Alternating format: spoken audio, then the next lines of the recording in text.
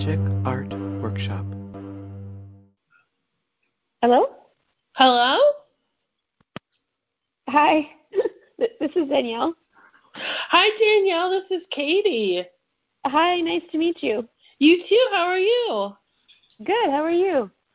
Pretty good. I'm getting over a cold, so I'm going to try to keep my stuffiness to a minimum. But, okay. And Danny's typing in the background at this moment, so. Hi, Danielle. Hi. We're just waiting on one more person. Okay.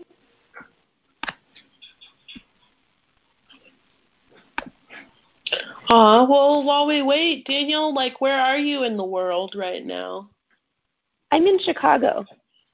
Cool. Okay, I was in Chicago once for 36 hours. Which part of the city are you in? Wicker Park? Okay. Cool. I stayed in, colloquially, Bucktown, I believe is what it was called. Yeah, that's basically where I am.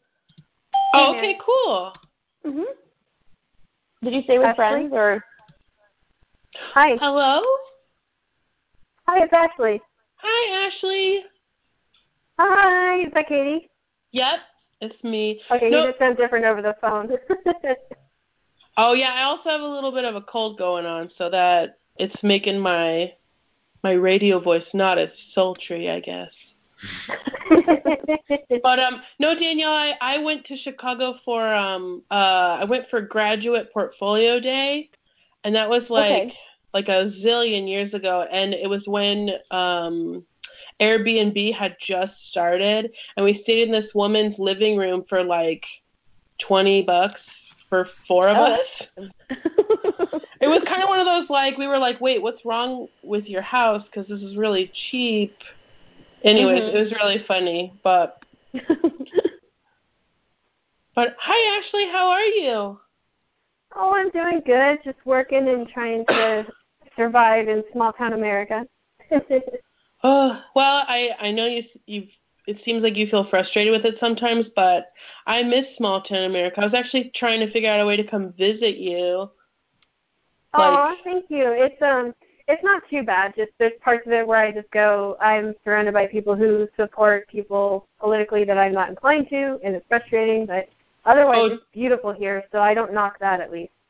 Totally. No, that's what I miss about my back home. I miss my fam and driving around at night, and then today in the newspaper it was local imperialist dragon of the KKK was found dead by the Missouri River, and I was just like, oh, I don't miss that. That's not something I miss. All right, Danny, yes. are you done typing? Are you ready? I am ready to go. Ashley, where are you at right now? Are you in Missouri? No, I'm in Roseburg, Oregon. Oh, okay.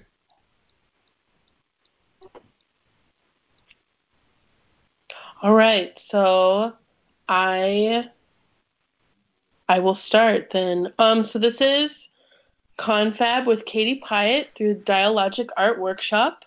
It's me and Katie, and then we have Danny and Hi. Danielle. Ooh, sorry. Danny. Hi. And Danielle. Hi. And Ashley. Hi. And so I'm just going to let you guys start the snowball rolling. What are you thinking about?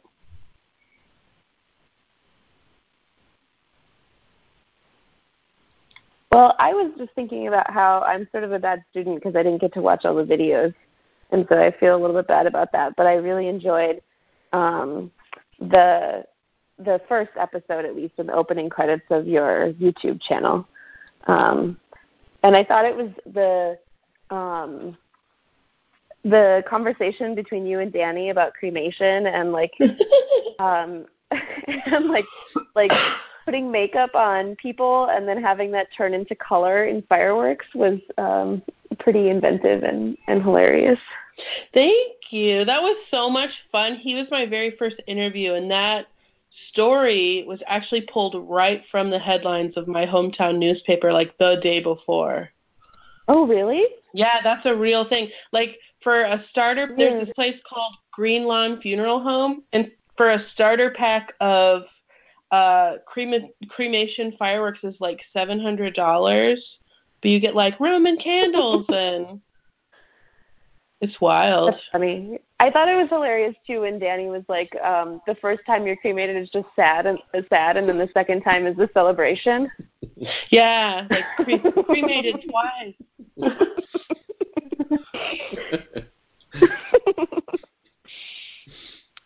So, Katie, for those, you just kind of assigned people, like, I don't even remember how you introduced that character to me. Ooh, so my go-to for that was basically I would have a person who came into the studio.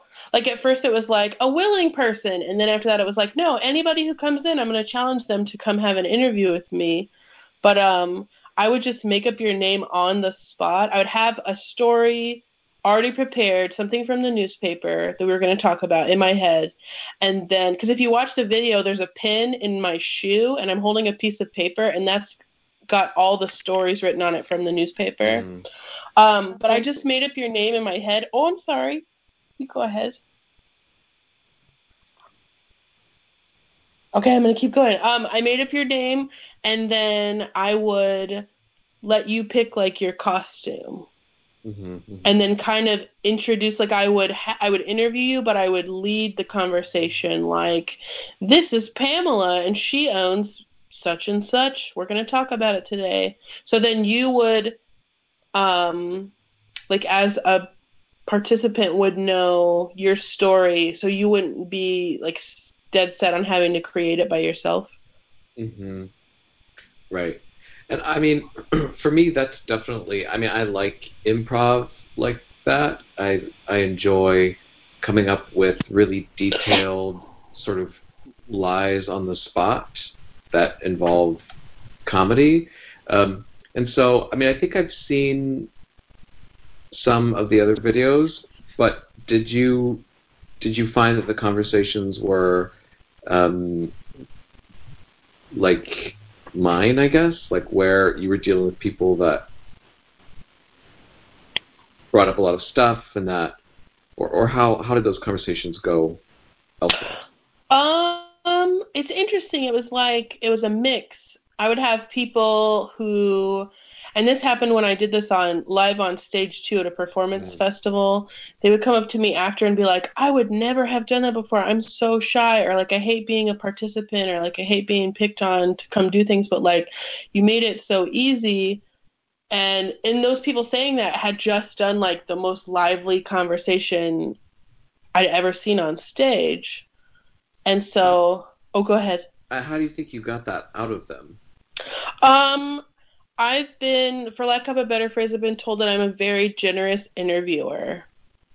That I, like, and that was part of my plan, too. Like, I know some people, like, you know, Walk In with Jay Leno or something like that, where they just put people on the spot to make them look dumb for their videos later. I don't like that. I want an organic experience with a person I don't know, but I don't want to freak them out and just be like, come up with something. And also, that would be a lot of dead air. And so, a generous interviewer, like, what are some of your techniques? I start out with your name and what you do, and then if it seems like you've forgotten any of those things while we're talking, I'll just bring them out. I'll be like, so Pamela, now while you do this job, you also like, and then I'll make up some other hobby or something, so then it's like reiterating, like, you do that, so then maybe you'll be like, I do that, and then you'll talk about it more.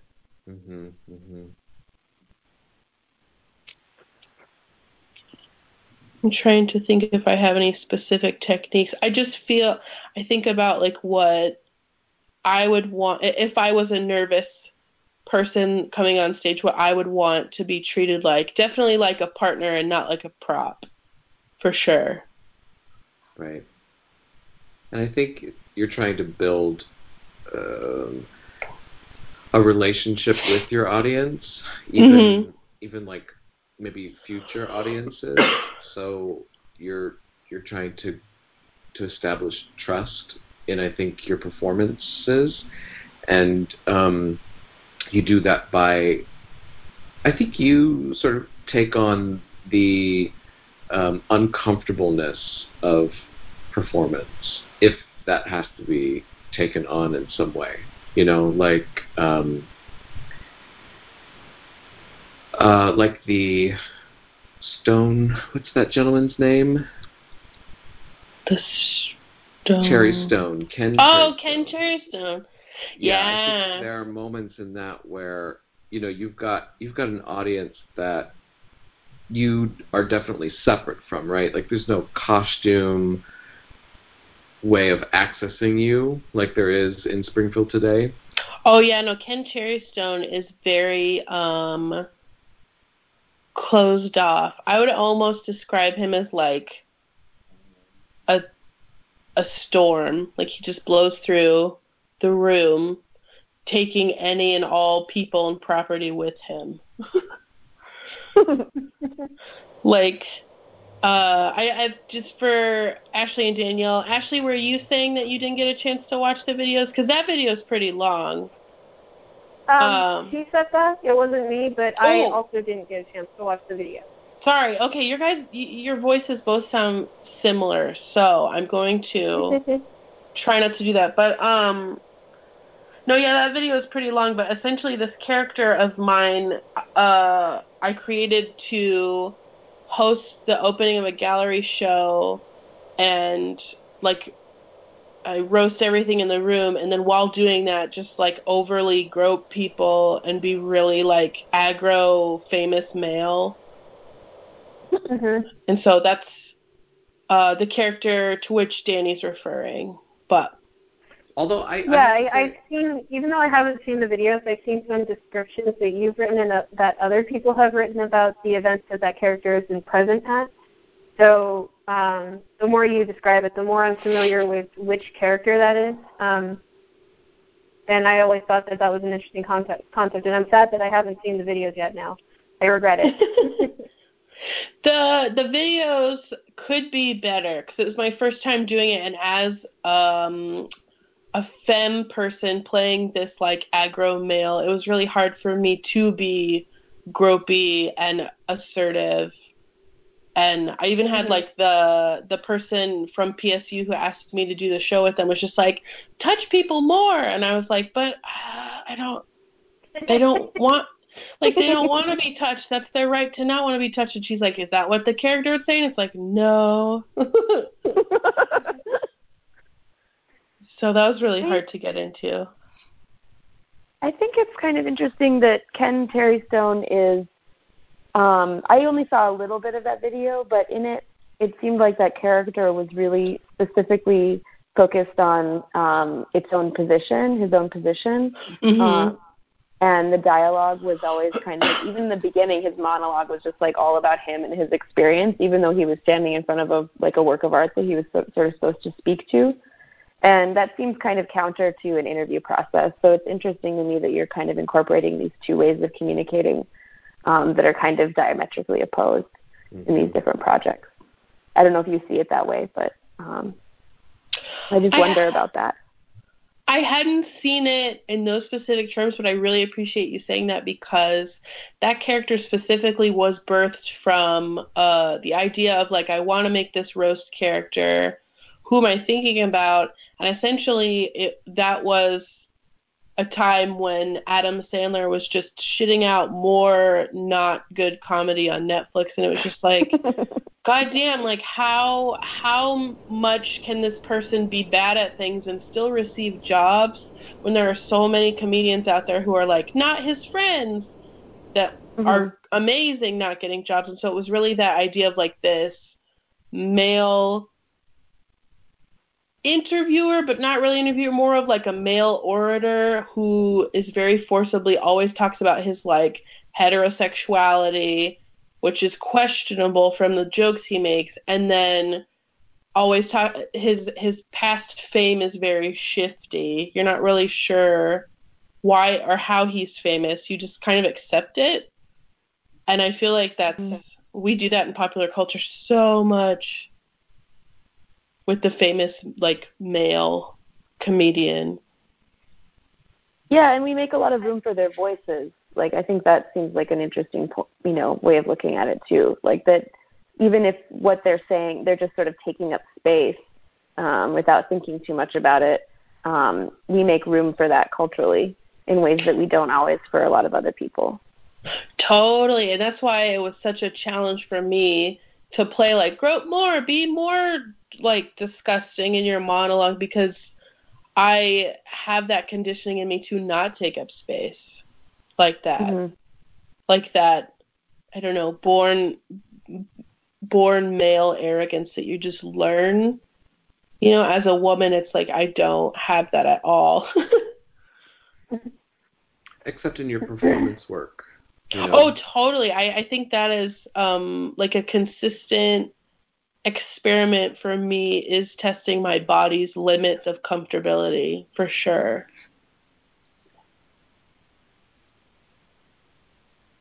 But like the whole time I'm doing it, like afterwards, I'll be like, that was so successful, and you like ride the wave of like, I did good and I took up space, and then like the next day it's like, oh my god, I took up so much space and I was probably really like aggressive and conceited, and that's not good. And then it's kind of a challenge actually to be that way on stage. I've been really wrestling with it. I think that's why my work gets made, I think, is because it's like I'm gonna try to see if I can do this on stage or in a gallery. Well, for you, what's one thing that I felt like? Sorry, go ahead.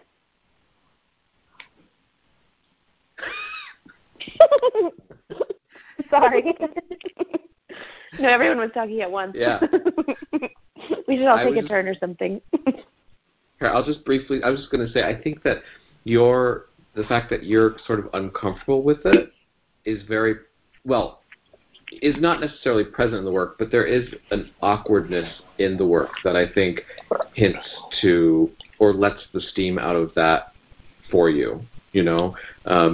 I mean, there's like bad wigs and like poorly made props and these things that come together to kind of take the grandness out of these male MCs. Totally, that actually is the through line. Probably I never thought about it like that for Ken as well as George Washington. Like the idea of like the DIY show, but also like DIY fame. Mm-hmm.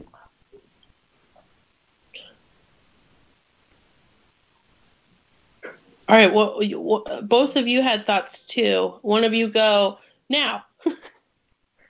I was just going to bring up Old Annie, because you're talking a lot about how, forgive me, I'm not very familiar with this character, so I'm going to refer to him as this character.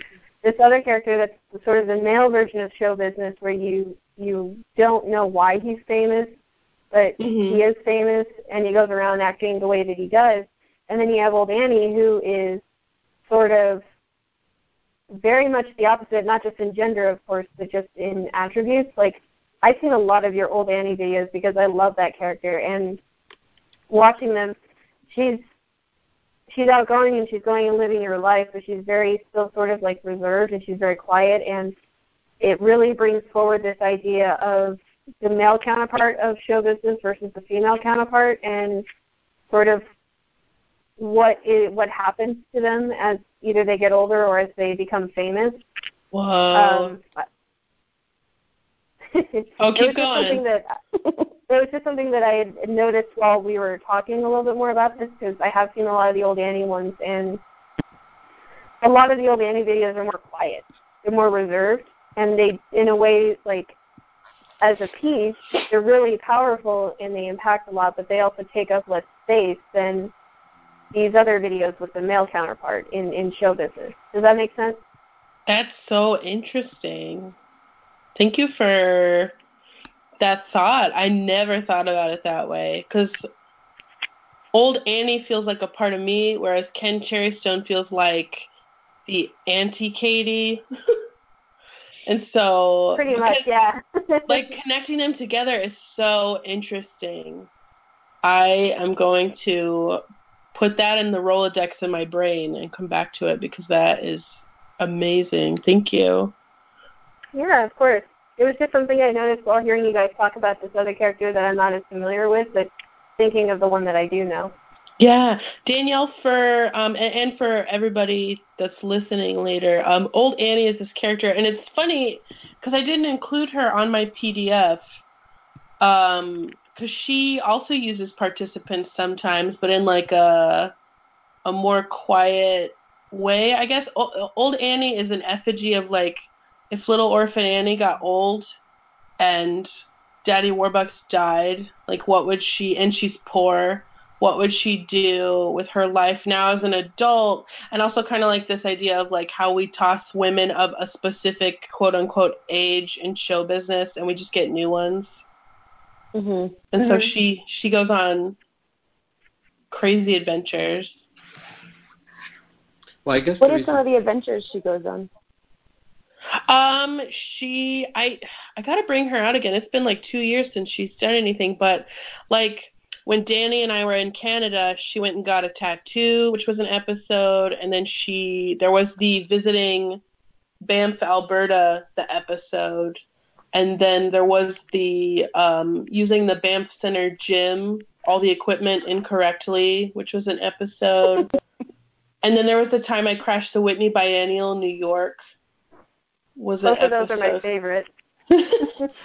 Thank you. And then there's like a short of me rapping, like rap lip syncing to It's a Hard Knock Life, the Jay-Z version. And then there's the really old rough cut of me in my old apartment when all my roommates went to sleep. And I was like, I gotta do something with this weird dress that I bought. And that was like the first time that she came out as a character. Well, I think the reason you probably didn't include Annie is because there's not like an interaction with her like there is with these other characters.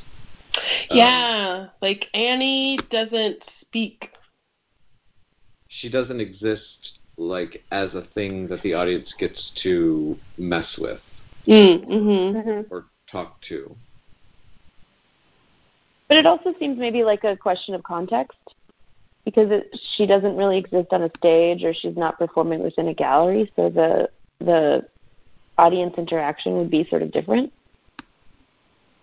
True. I did always have this idea with her to do something called Annie Hours, like at a gallery, where I would just be there as her and like awkwardly interact with people, but still following the rule of like I don't talk as her. So it would be, because like one time I was walking around on Times Square as her, interacting with people, but totally not speaking.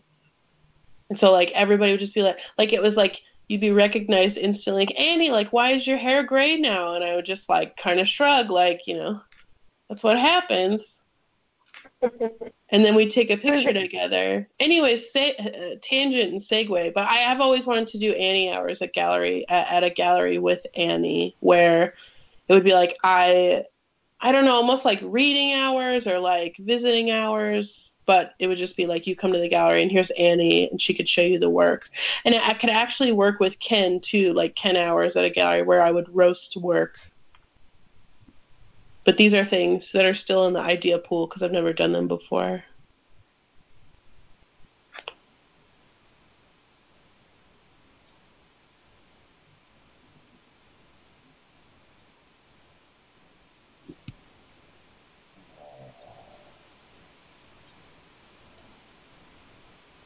So for you, I wonder if there's if one character feels more compelling than the other, or if they feel really different, or if you could talk about like how you decide which character you're using in what context, and how that might change how you interact with participants. I think for each character, it goes back to the experiment in body, and so it's like Annie was the first time I ever like really let my belly stick out on camera as like a fat power challenge, and then Ken would be a challenge of like groping people and dealing with this idea of like toxic masculinity and how I feel about it. And so I would say that the character is a body challenge for sure, no matter what. And then what they do or what they talk about or who they interact with depends on the theme of the project. Like my most recent work coming up is going to be a show about male fragility. And so I'm going to pick very interesting participants for that, I think. And that'll actually be an interesting thought process for me, because it'll be like, how am I going to pick them? Am I going to stereotype them when I pick them? It's going to be I'm going to have to tread lightly there. If that answers your question. Yeah, I was just kind of curious to hear you talk about it. And I think it does seem kind of like an interesting challenge in terms of how you select participants. And I don't know if you like ever considered establishing kind of rules or criteria around that would shift the interaction. Well, I wonder about. I do have a weird criteria for myself that I invented when I went on residency at the Banff Center, where I met Danny Volk. And it's that before I left, I made up this criteria because I'm an extroverted introvert, and oftentimes I'll see an artist or somebody after a show, and I'll be like, they're so cool, I want to ask them all these questions, and I'll be like, but you're kind of weird, and they don't want to hear your questions. You shouldn't say anything. And so I made this, used to be that would be the law, and I wouldn't do anything because of that weird thought. And then I made this criteria before I went on this residency, like, okay, if I think that at all in any way that someone's going to think I'm weird or they're not going to want to talk to me, then I have to do it. And it created the best results. Like I've met so many interesting people just from me challenging obviously, like, you're not good enough or you're not cool enough or like whatever that voice comes up with that day, the one in your head. And if it said anything like that at all, it would be like, okay, well, now I have to do it, because it's like I call it my bet with myself, and I'm not one to lose a bet. So that seems like a really productive way of kind of interacting with people too, like not making assumptions about how they're going to feel about you before you even start speaking.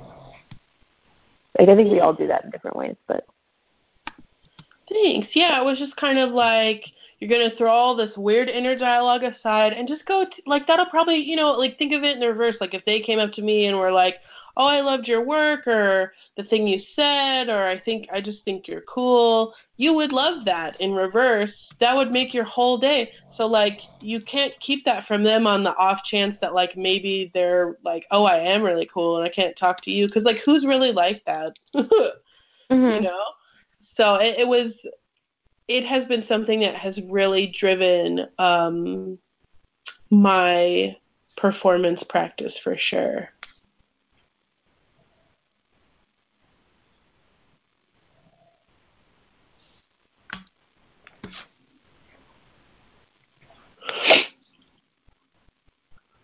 I'm just going to be quiet because I don't want to monopolize all the questions. I have more questions, but I feel like I should be quiet for a minute. I actually had a question, and part of it is because I met Katie through this particular performance, and I've discussed it with you, Katie, and I've asked a few questions regarding this, and I've seen you discuss this. But how did the piece that was at the Commons in PNCA? I'm looking at the PDF and checking out the name. It's Press Conference of My Life. I never knew the actual name before. I know that was part of your Intro to Performance class, and how did that shape the idea of storytelling, and I guess how did that shape your idea of storytelling as a way to do your performances and to bring people to come and listen to you speak? Because even though I know your art isn't necessarily about like talking at people, but it is in a way about like saying something, because that's a lot of what your work is talking. How did that shape your concept that getting people involved by talking to them and talking with them? Like, how did that shape that? Oh man, that is a damn fine question. That I think it's a twofold answer. That performance was born of David Eckerd's beginning intro to performance class, and we had to do this, like, it's like our final was like, do a 5-hour endurance piece in the Commons of PNCA, and all semester I had struggled in his class because as part of his curriculum you're not allowed to speak until like the last month of the semester in your performances, and it was so hard for me to just rely on my body and movement. I would start to get really like critical of my fat body, which was helpful because it's like, well, why is your fat body bad or good? You know, keep doing it. But I've never considered myself in the traditional vein of performance art where it's like I don't know. I always just use the example of like where you pour honey on your naked body and it means this. Like, I don't run that way. And I tried to be that person in his class once, and he was just like, no, this doesn't make sense for you. So when it was like, was always good at that. Right, he gives the best critical information, but in like a non-devastating way. So was this, what am I going to do for this final piece? It's like, how many ever percent of my grade, what am I going to do? And so I came up with this idea because we had a criteria of like, it had to have props and it had to be in the way of people in some way, and you had to do it for 5 hours. And so it was kind of like, okay, well, it's that time of the semester where I can use my voice. Who can talk longer than 5 hours than me? I mean, my mom, but that's just us two. So I was like, okay, what would I do in front of people? Well, a safety would be to talk about my own life, because no one can say, well, that's not true, So I set up this area in the Commons where it was like a table and chairs. People would walk through. They would have to walk through. And when they did, I would be like, what's your next question? Thank you so much for coming. And at first they were like, what? And then it was like, then we started having this dialogue and this conversation. It helped me twofold. It helped me pass his class, and it helped me discover how much I really loved to interview. It was kind of a backwards interview then because they were asking me questions, but it helped me understand how I like to interview people and how I like to monologue about myself, because all that whole semester at PNC, that was my very first semester in grad school, Nan Curtis, my mentor, was just like, you need to do a monologue. And I would be like, but I'm not like a theater person. I've never done anything like that. Is it valid as a work? And of course, it's Nan Curtis, so she would like punch me in my legs and tell me to fuck off and that it was valid. But yeah, it was a big push to try to, I don't know, just kind of get my sea legs in front of a crowd as both an artist and possibly an entertainer, which is my newest goal, is to kind of prove the idea that when people say comedy can't be a fine art, kind of prove that wrong, because I get that a lot in critical discussions with people.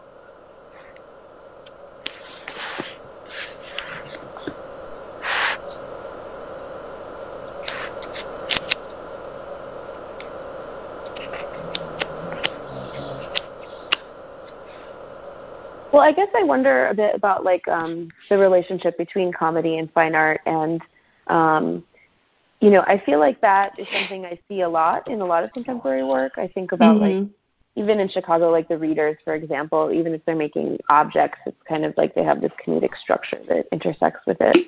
And I don't know. I just wonder, like what you think about that tension, and if that is useful, and where it comes from.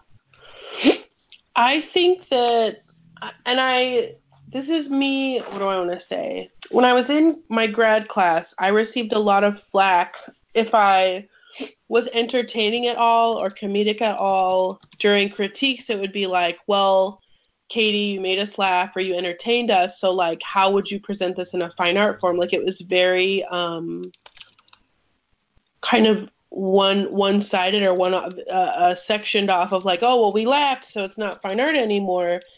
And it would really grind my gears because I was doing these really awkward sketches about my mom's pregnancy story with me. And so it was funny because it was really sad and awkward. But also it was like really a dialogue about her struggle with having this second child with my dad. And my dad only wanted to have boys. And like obviously I came out as not boy. And how they dealt with that as a couple. And I was playing both parts at the same time. Like I would stuff pillows in my shirt to be her when she was pregnant, and then when I was dad, I would take them off and sit on them, like really, really aggressive. And I'm tangenting, but I would just receive these comments that were like, oh, well, we laughed, or like it was kind of slapstick, so like obviously it's not fine art anymore. And I thought, at first I thought maybe it was just my peers at school, or maybe it was school, but I noticed that comes up in conversation every now and then, depending on who the artist is that like if comedy is present at all, or like if it's comedy and not used as like the word humor, if it's comedy or comedic or stand-up or entertainment, then it's considered almost like easy or more accessible maybe, but not fine art. And I think it's interesting because we're in this meta age where everything is like satirical. Like everything's a satire of everything, almost to the point where I have a hard time having real emotions about some things because I'm like, well, this has been done before, But I lost sight of your question. I'm trying to get back to it. I think I want to prove that they can be merged, comedy as fine art as comedy, but I also find myself specifying to people that I am a comedian and a storyteller instead of an artist. And so I wonder if language creates that barrier sometimes. Because, like, it's almost like the word feminist, like how some people are just turned off by that word, and it's like we need a new word. I find myself being like, I'm a comedian more so than, like, I'm an artist. But overall, I view myself as an artist, if that makes any sense. It does. And I guess I wonder, like, if you feel uncomfortable calling yourself an artist because of the tension between fine art and comedy, or if it's something else. Interestingly enough, a year ago I would have been uncomfortable calling myself a comedian. So it's kind of come with personal growth of these different, I don't know, I kind of view it in an Andy Kaufman sense. Like Andy Kaufman so famously only called himself a song and dance man instead of a comedian. And so I wonder if it's personal preference for me or if it is my feelings about the art world, I guess. Because I'm comfortable now as a comedian and storyteller, but a year ago I would have been like, I'm an artist who does storytelling. Mm-hmm. Well, I kind of feel like there is a lot of space being made for comedy in fine art. And I don't know, I don't have your practice or anything, but I definitely feel like I see a lot of work that's really engaged with that and kind of bridging different worlds, even of like stand-up or, things like that. And I think it's a matter of like, I think the language problem seems interesting because I feel like it is a matter of context and how these performances are kind of bracketed, or the framework that people will discuss them through or view them through, which changes how we receive them. Totally. I think that I it's my quest right now to get reacquainted with my local art scene, because I kind of cut myself off there for a while. The end of grad school was really hard, and it kind of burned me out of just anything to do with the white box. And so it's been almost 2 years, which freaks me out to say that, but you can't see my face, so it's okay. But I'm in a mission right now to reacquaint myself with Portland's art scene and like the different galleries and what they're doing, because I agree with you. I think there is like a comedy influx or like a humor influx in art, and I think especially in these weird political times, that's the most some of us can do is to challenge the regime, but also challenge the regime of the white box by being like, I'm not going to have a flat panel painting. I'm going to make a word painting instead. And like, I also think it helps because I used to be a docent many moons ago, and the number one thing that people would tell me when I was docenting was, I don't know if I can have an opinion about this because I'm not an artist. And I think that's such a bummer, because it's like, you can have an opinion about anything. I mean, there's going to be those people that are like, oh, this is bullshit, but they can't tell you why. And that's a bummer. But to have a person really, really think that they're not allowed to have an opinion because they're not an artist is kind of a loss of commentary. I mean, I think that also goes hand in hand with the idea of like, as we saw the presidential debates this year, like the art of conversation is it's dying. It's on its deathbed, and we need to bring it back because people are forgetting how to challenge each other in conversation with ideas instead of just being like, oh, her emails, oh, his bad hair or whatever, I don't know. I'm excited to see what pops up in the community in the future with conversation and comedy and art.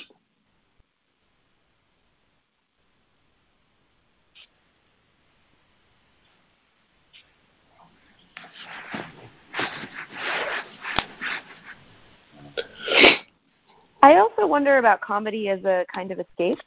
I mean, I'm not engaged in, personally, I don't do stand-up or even go to see live comedy very often.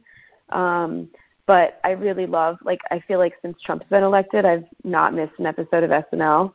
And I think it has been really helpful. And I think it seems like maybe that's something you're working with or towards in your practice too, where comedy can be a way to kind of get away from the elitism in art, or the sort of implied elitism in art.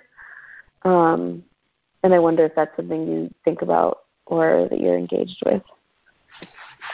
No, totally. Like at first, comedy was an escape from my turbulent childhood / religious upbringing, and then therapy and just talking about it, that's now it's more like I share my weird stories and my possibly outlandish political standings because I want an audience to know that they're not alone in those ideas. And I think that's really important as we resist to have someone be like, this is really weird and crazy. And like Melissa McCarthy as Sean Spicer is not only comedic and brilliant, but it's also kind of like a giant middle finger to a regime that it doesn't really respect women. And so to have this woman act it out, it's like a threefold piece. Like I always tell people this about Old Annie. I love Old Annie because you can, overall audiences, we can talk about how silly she is and how weird she is and how funny it is when she uses exercise equipment wrong. But then there's a twofold layer of we can also talk about the politics of women in show business and how at a specific demographic age, TV just kind of throws you away. Women over 35 are not on television that often, and it's a loss, and that's something I wanted to get at with that character. So I think that comedy is an escape, but smart comedy is an escape with, I don't know, it's almost like Jonathan Swift's, publication about the English eating their children. Like, it's like, oh my gosh, that would never happen. That's so funny. But then it was like, that's a real document that he made that some people took it serious and some people were like, oh, he means the government or the monarchy, I guess I would say. But I'm cold medicine. I'm trailing off. Yeah, comedy. It's easy to get in. Oh, go ahead. It just seems like you're getting at the idea that comedy has a critical edge to it. It's not necessarily like just a kind of a soft escape. It actually can challenge kind of hegemonic structures. Totally, and I've actually been, my most recent research that I want to start is the idea, there's some theorists out there that say that satire doesn't help because some people can't read it as satire. And I can see that. I agree and disagree. I don't know, how do you feel about that as a statement?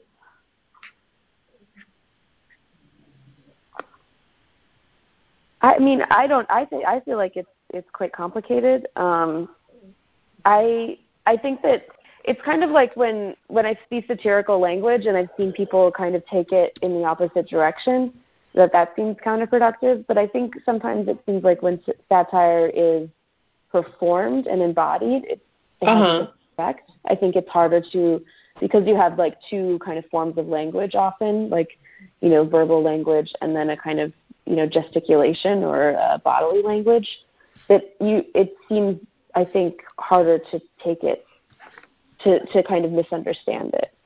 Right. No, it's interesting because I agree with that. I want to delve into it more and see what's been written about it because I agree with what you just said, but I also like that Tina Fey show that came out last year or 2 years ago called The Unbreakable Kimmy Schmidt. There was like some satirical jokes in there that really got under my skin as a fat woman, and I wondered if other people got them, or if it was like, oh, it's just like the joke that I'm talking about is that there was one of the main like female friend characters always ragged about how her husband's secretary is really fat, but then at one point you find out that her husband ran away with his secretary. And the woman just keeps being like, but she's fat. And so, like, really, fat woman wins because she got the husband or whatever. But I wonder if other people got that triumph from that or if it's just like, oh, yeah, making fun of fat people. Like, I think, like, as somebody who's, like, delved in and, like, read up on a little bit on the fat politics, I think it's a double-edged sword. Yeah. Because... And I'm not saying Tina Fey maybe thought ahead on this, because I don't know if she did, but it's almost like she was like, yeah, the fat girl ran away, but here's the thing, like, one of the biggest things that I hear from people, like girls who lose their boyfriend and then they see that they're with another girl and they go, oh man, I feel so much better after seeing her because she was so fat. Or something, it's kind of one of those things where my inherent thought is to think, wow, you're just going to rejoice in the fact that you think he's less off because he's with a fat person. Right. And so I remember the scene you're talking about, and I think what got me about it was just kind of the inherent thought of kind of, so what if she's fat, So maybe I didn't read it the same way that you did. Right. Well, it was like, in my head, I was like, yay, the fat woman won this obviously, like, desirable man or person, and she wins. But then this other character's treatment of that, like, you wonder if somebody else is going to understand that subtlety, or if they're just going to be like, oh, yeah, like you said, like, oh, yeah, fat person, what? And then that's the end of it. And it just, right. it rubbed me the wrong way, and that's where that's probably my only argument at the moment for the side that's saying satire doesn't help, because I don't think anyone else. Well, okay, I can't say anyone else. I'm sure there are people out there that did not read the subliminalness of that joke of like, oh well, fat girls win, or this fat girl won. You know, it felt very easy as a concept, and I was just like, no. Yeah, I definitely see where you like went there though, and like where you're coming from with how you're describing it though. Yeah, I can totally see that read too. When I watched the show, I mean, first of all, I actually felt like there were a lot of problematic jokes in the show that had some kind of horrible outcomes, like the doctor, the plastic surgeon, I forgot his name, who they made fun of, who then committed suicide not long after. Like, totally that was really tragic. Or the same girl who made the fat jokes, being like secretly Native American, and now she's white. Oh yeah, that one was super problematic. Yeah, so I felt like the whole show was like really, I had a lot of problems with it. But I feel that way about comedy in a lot of ways too. Sometimes I'm not always great with it. But specifically to the joke about the woman who ran away with who was the secretary who ran away with the husband. I felt like that was more about the woman who was that I forgot her name, that actress, the character who was, you know, Native American. Anyways, I felt like it was more about her kind of self-consciousness and her sort of like fucked up relationship to her own body and all the other women around her, even Kimmy, like her kind of competitiveness. Oh. That's how I sort of saw it. And her, I mean, she had an obsession with like food and exercise that kind of took her out of the world in a lot of ways. Yeah.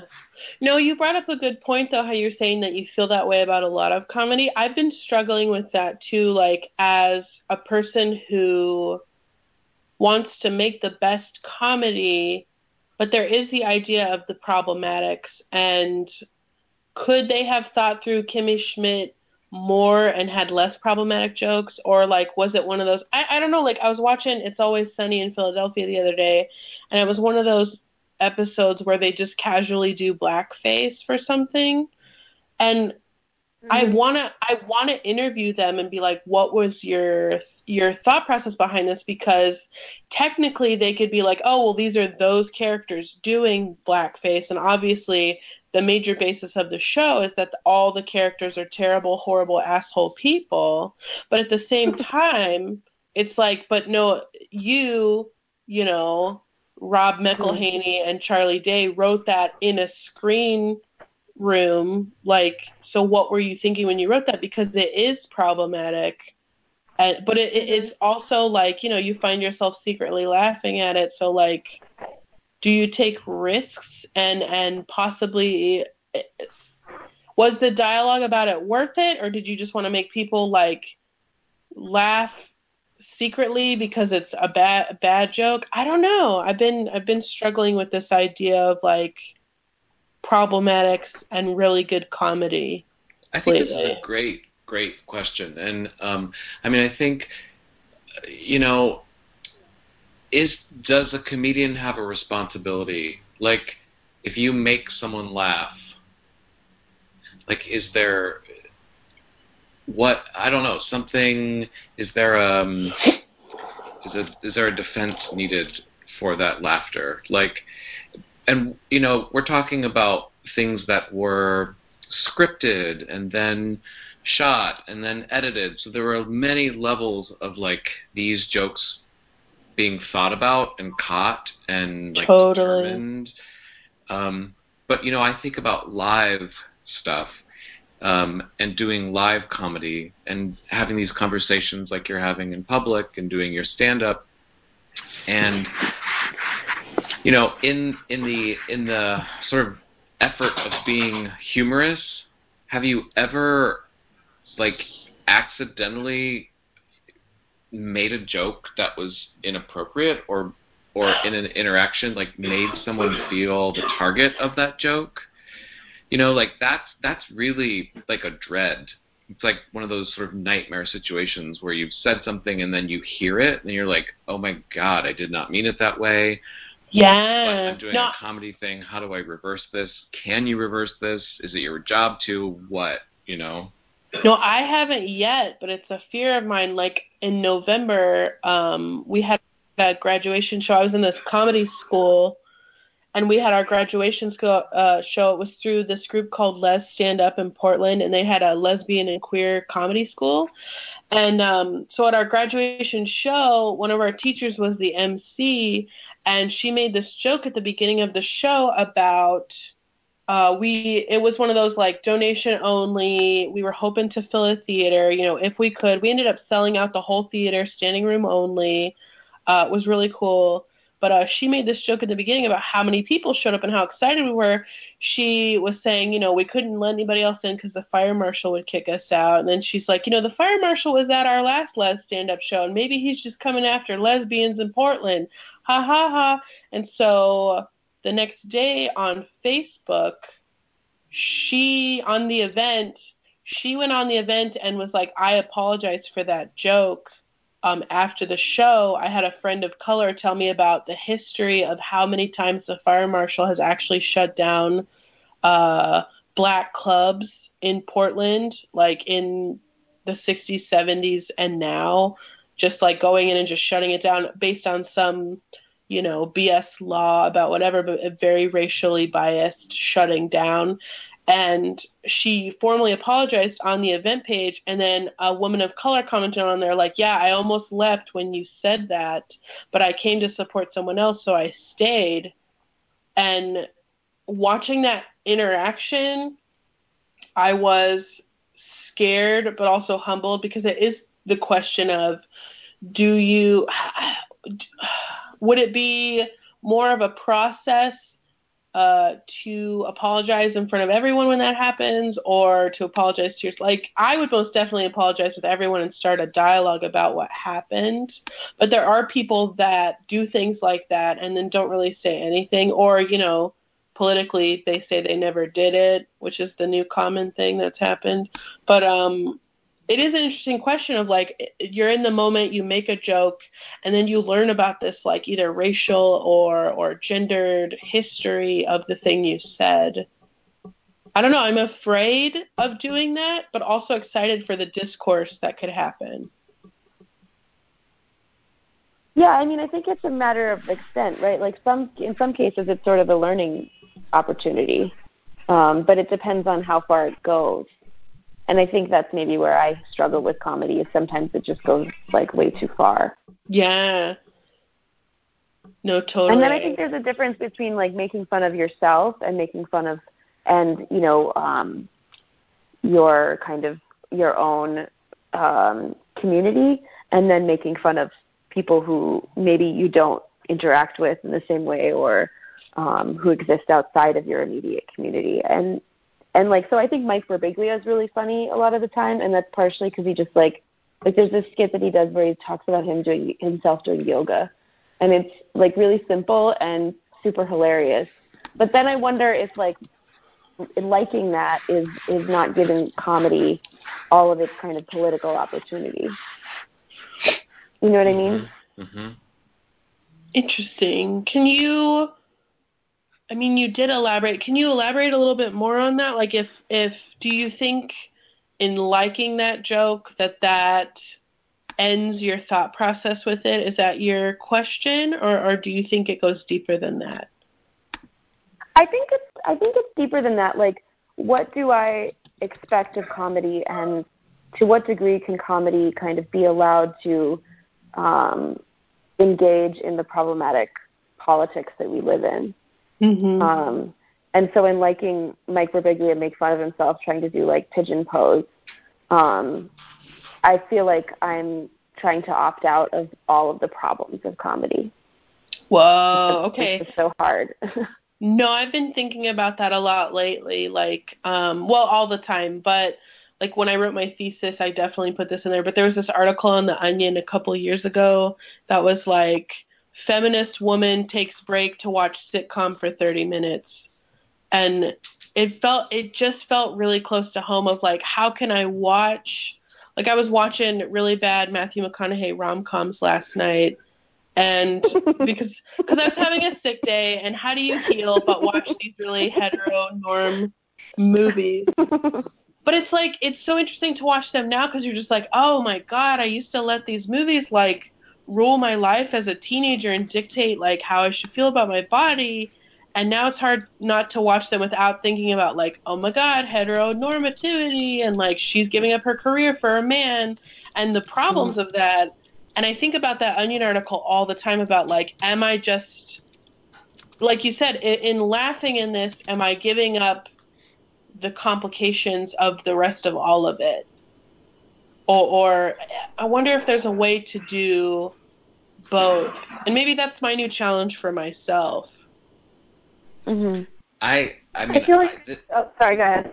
I was just gonna say, I feel like this is a really big issue for me. Like, there are a lot of things that I find funny that I would never, I wouldn't feel comfortable like talking about here, for example. You know, like, but I'm not laughing because I'm laughing at someone or some group or some characteristic. I think I'm laughing because of like how complicated things are, and like maybe laughter is the only way, is a way for me to digest it, but laughter is seen so specifically in the public sphere, you know, as either like derision or superiority, and so I think it's very complicated, and I think it's great that, you know, you're trying to use it in this way that potentially subverts these things that you oppose. You know, like Ken Cherrystone, for one thing. Thank you. I had a person on Facebook a few months ago say something. It was a thread about comedy, I forget, but they were just like, do you think it's a privileged position to even be able to enjoy comedy? And then, like, I started discussing it, and then another person came in, and another person came in, and some people were very, like, affronted by this idea, but I thought it was really interesting. And then that person that brought it up, like, secret messaged me, like, I'm so sorry, I didn't mean to start with, and I was like, no, this is so interesting, because you have to have a point of, I don't know, rest, or just to be able to look at things and be like, oh my God, everything is so horrible, but I can laugh at this, or I can make fun of that. It kind of feels like there's a paradox in there. Almost like that, you know, which came first, the music or the misery? Like, is comedy a privilege? And how do we delve through it? I don't know. Anyways, I think there's something there, and I've been meaning to research more on everything we just talked about.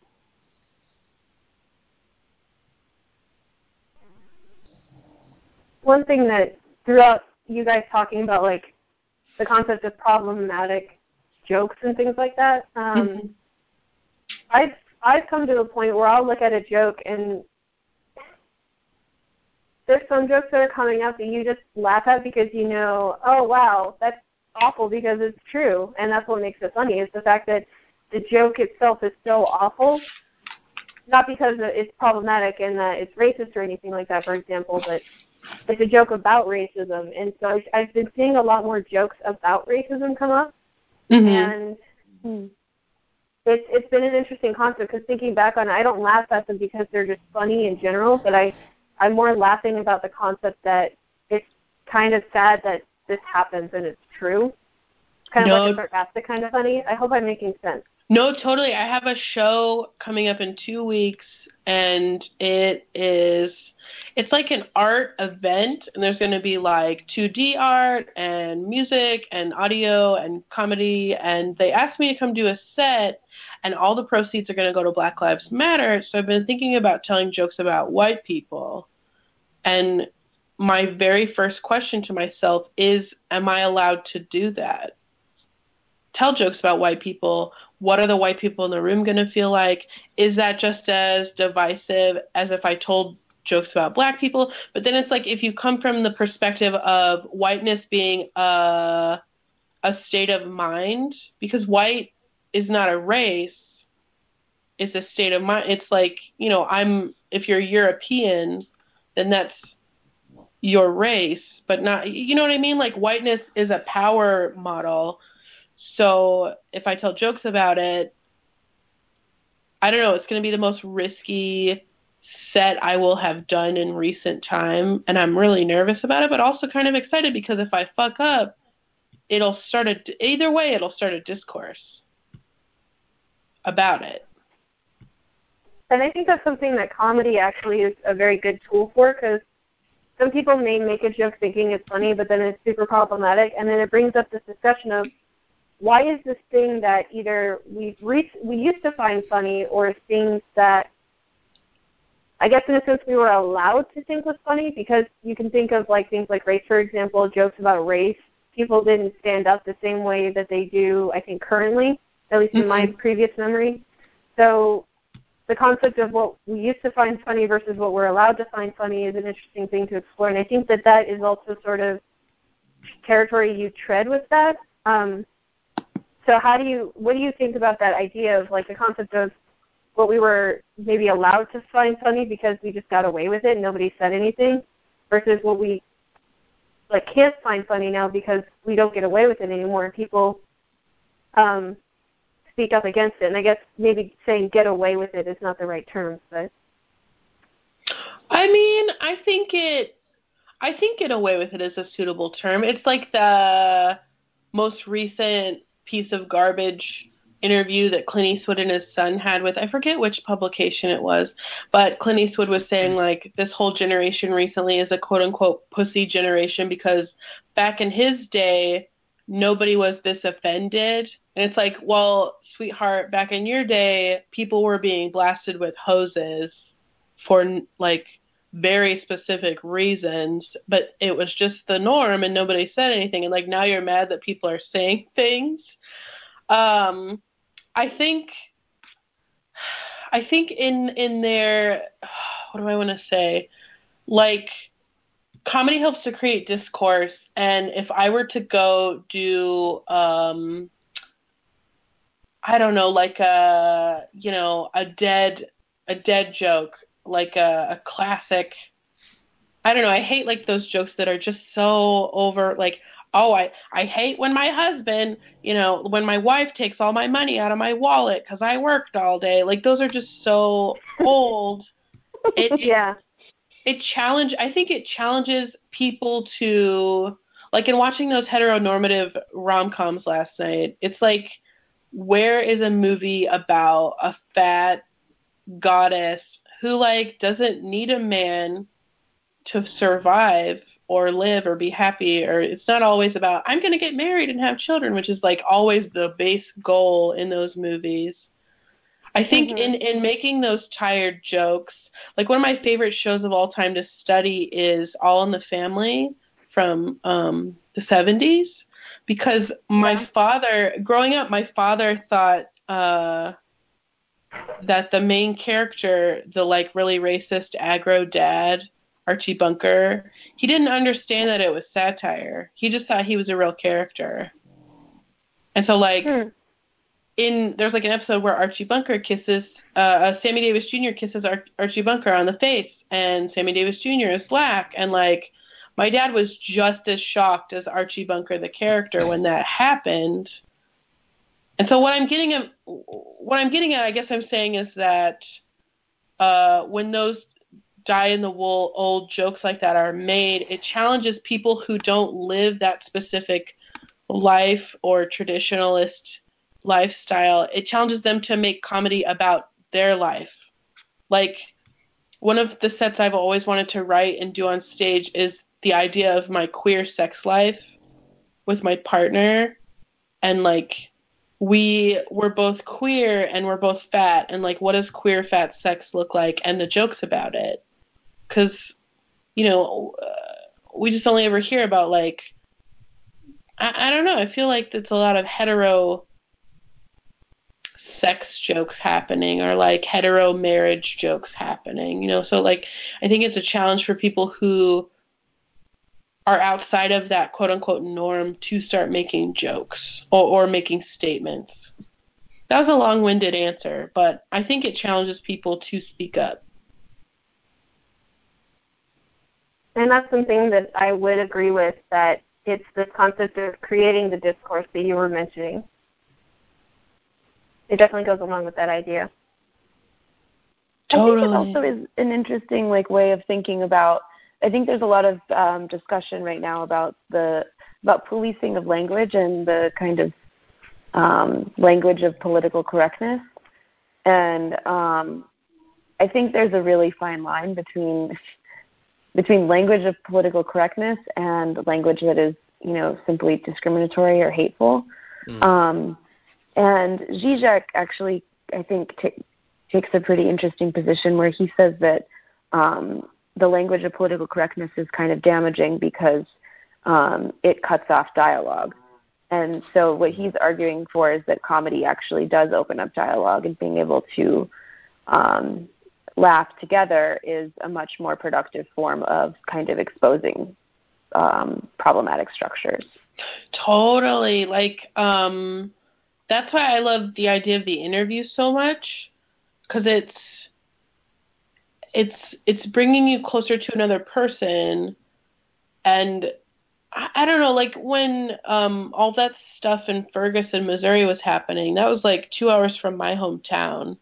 And so when I went back home to visit for a summer, I would ask all my mom's friends at the bingo parlor, who are 70 plus, what they thought about it, and what they thought particularly about cops and black teens, and then when they would give their answers, which were usually 100% backing up cops, I would ask them, well, why did they feel that way? And I think I agree with you where political correctness, I don't even like that as a term. It's like people getting offended and not explaining their side or letting the other person explain their side. When I argue with someone on the internet, unless I'm in a really bitchy mood and just feeling like being mean, because it's really easy to be mean to people you don't know, which is really awful to say.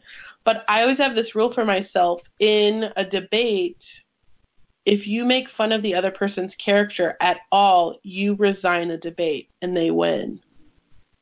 Because if you throw their character under the bus in any way to prove your point is null and void. Even if you're for the most liberal progressive ideas, if you call them a name, or this whole last election with just calling people bigots but not explaining what a bigot actually is, was really interesting. And I think I'm so sorry, you guys. I've been drinking NyQuil all day. I just think, I don't know, I think the idea of political correctness is kind of gross. It's not, it should be more conversations, and the idea of the interview, so you have these particular feelings. Where do they come from? Why do you believe in them? And sometimes when you ask particular people those questions, you can just watch their answers. It's like a plane crashing slowly. Well, why do fat women deserve XYZ? And they can't explain it because they just believe in the commonality or the pop culture reference that fat women are no good, but they can't explain that to you. So it's like watching a plane slowly crash into a field, just because they can't explain it. So I think comedy and conversation challenge those feelings. Anyways, diatribe. Well, no, that's interesting. I feel like explaining it that, there's an interesting thing that I've seen when I'm talking to people that I disagree with, and we're sort of debating about some of these issues.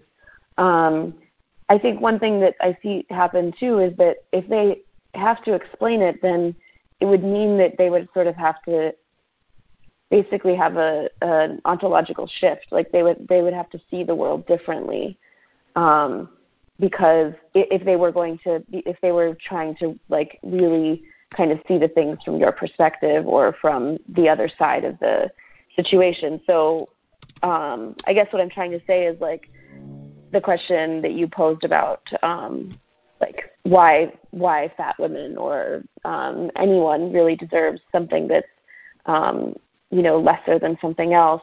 Often I think it's like, well, or why are feminists hags? It's like, well, if you have to examine that, then you have to examine your relationship to patriarchy. And a lot of women don't want to do that because they would have to change their whole life.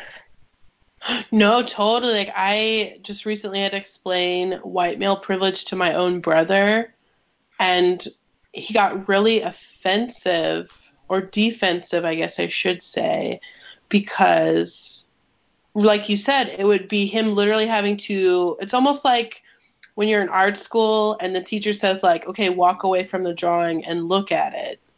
And it's so hard to pull away from that work you've been working on for hours and hours and hours. And, like, imagine having to do that with your life after living this specific life for 30 years and being told, like, well, no, actually, it's different. I think people have a really... Go ahead. Katie.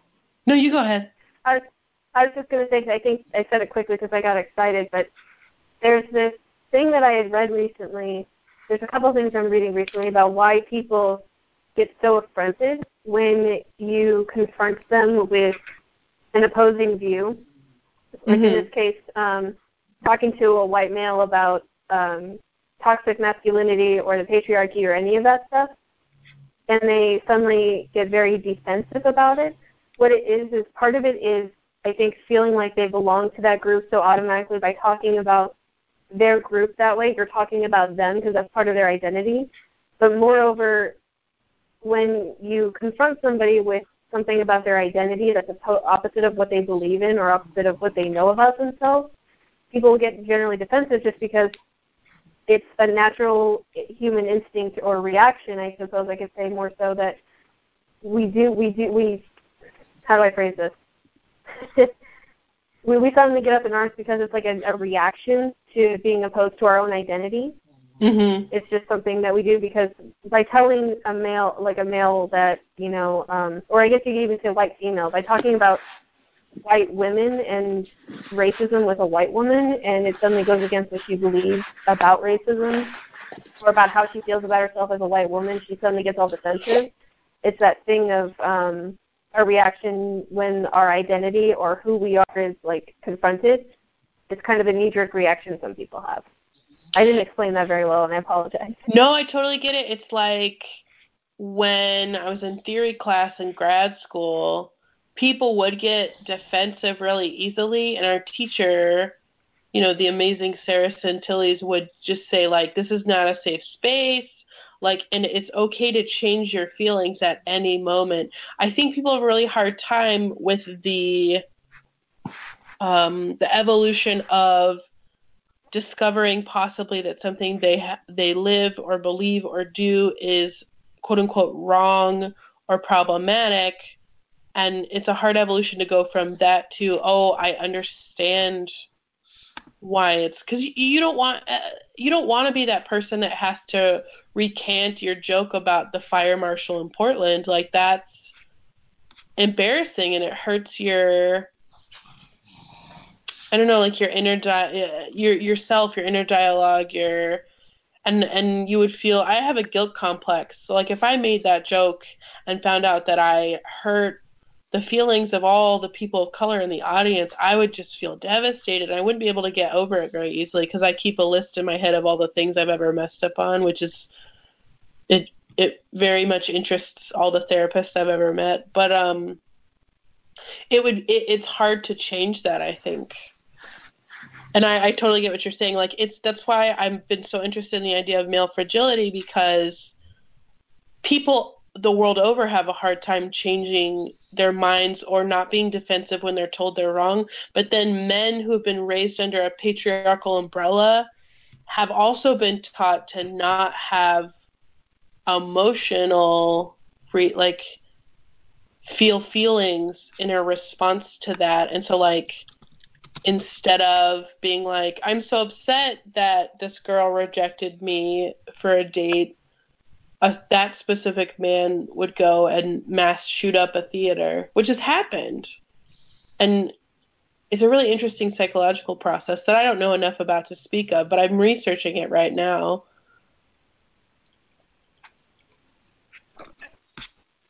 I've been definitely interested in reaching out more and looking into it because, especially in the political climate that we have today, there's a lot of these people that are saying, oh, Trump is president now, get over it. And a lot of us that are on the opposite end are going, well, you guys didn't exactly act very logical or very okay with Obama being president 8 years ago, so hi. This is kind of the thing we're upset about. We have a right to be upset about it. And it's just interesting to see the idea of talking to people and trying to have this discourse with them and then feeling like there's a shutdown based on this reaction that we're describing here, this defensive knee-jerk reaction that people have. Yeah, it's almost like the, I don't know, the idea I brought up before about like when people say feminist and it makes other people bristle, like you need a new word instead so people don't bristle so much. It's like we need to find a solution to those feelings so you don't, I mean, I guess a therapist would say like feelings aren't the truth, you know, or the truth forever. Like, let that person have their knee-jerk reaction, but then figure out how to pick up the pieces to move forward so that it's not so divided all the time. I don't know. It's a really, there's so many paradoxes in there, I think. How do you know, if the barber cuts everyone in town's hair, who cuts the barber's hair? Mm-hmm. Well, I wonder about. Oh, sorry. No, go ahead. I wonder about what you said about the word feminism and how we need a new word. I don't know that I totally agree, but I'm curious as to why you think we need one. Oh, so like I disagree with myself in that too. It's like a split. Like the word feminism bristles people. Like back home in Missouri, when people would find out I was a feminist. And I already had short hair, so it was like I had short hair, so I was automatically a lesbian in public because that's what that means to people. But when you start talking about feminist things or refer to yourself as a feminist, I would have people who I went to college with who were my same age who I was friends with that would just say, well, like, Katie, like, why do you hate men? Mhm. Because they thought that's what feminism was. And I'd be like, I don't hate men. Like, you can talk to my partner. I'm pretty fond of men, and like I'm pretty fond of like learning about them and learning how to help them to, I don't know, feel better while we're under this patriarchy. So like I agree and disagree with myself. We need a new word. We either need a new word that won't bristle people, or we need to re-educate that actually no, feminism is just the idea of XYZ and not I hate men, I'm not going to shave my legs, you know. But I think it's kind of good. I mean, this is a very controversial statement, but I think it's kind of good that that feminism incites that sort of response because it's not about hating men, and being able to explain that is easy and fine. But I think it elicits that response because it's a challenge to a really long-standing structure. And so even if we had a different word, I think it would do the same thing. No, totally. That's why I like agree and disagree with myself, because it's like calling for a new word is like erasing all history and denying why this word exists and why it's important. It's kind of the easy way out. And then also like the rebel in me is like, just make people fucking deal with it. If they don't like that word, like discuss why, and isn't that your job? And so like when I say that, I think I was using that as a bad example, but I totally agree with what you're saying. I just brought that up because I've met a lot of people that are like, we should rename this or come up with a new a new phrase, but it's like Bell Hooks says when she calls. Oh gosh, I'm gonna butcher this quote, but when she says like the patriarchal, gosh, it's this huge thing that she calls the system. You know, it's like the white hegemonic patriarchy. XYZ, and she's like, usually people laugh when I say that, and I can't understand why, because that's what it is. And she says laughter is kind of the patriarchy winning in that, or like your discomfort is it winning a little bit. It's like you making it okay. And so like maybe we should use these terms to just make everyone uncomfortable, because uncomfortability makes good comedy and good conversation.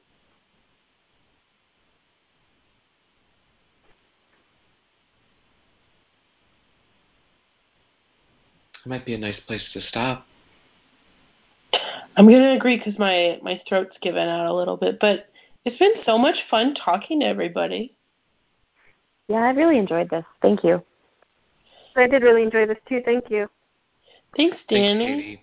Thanks, Katie. Thanks, Danielle and Ashley. Thanks for coming. Yeah, of course. I hope you feel better. Oh, thank you. Yeah, I work with kids, so it's my time. But okay, I definitely know that feeling.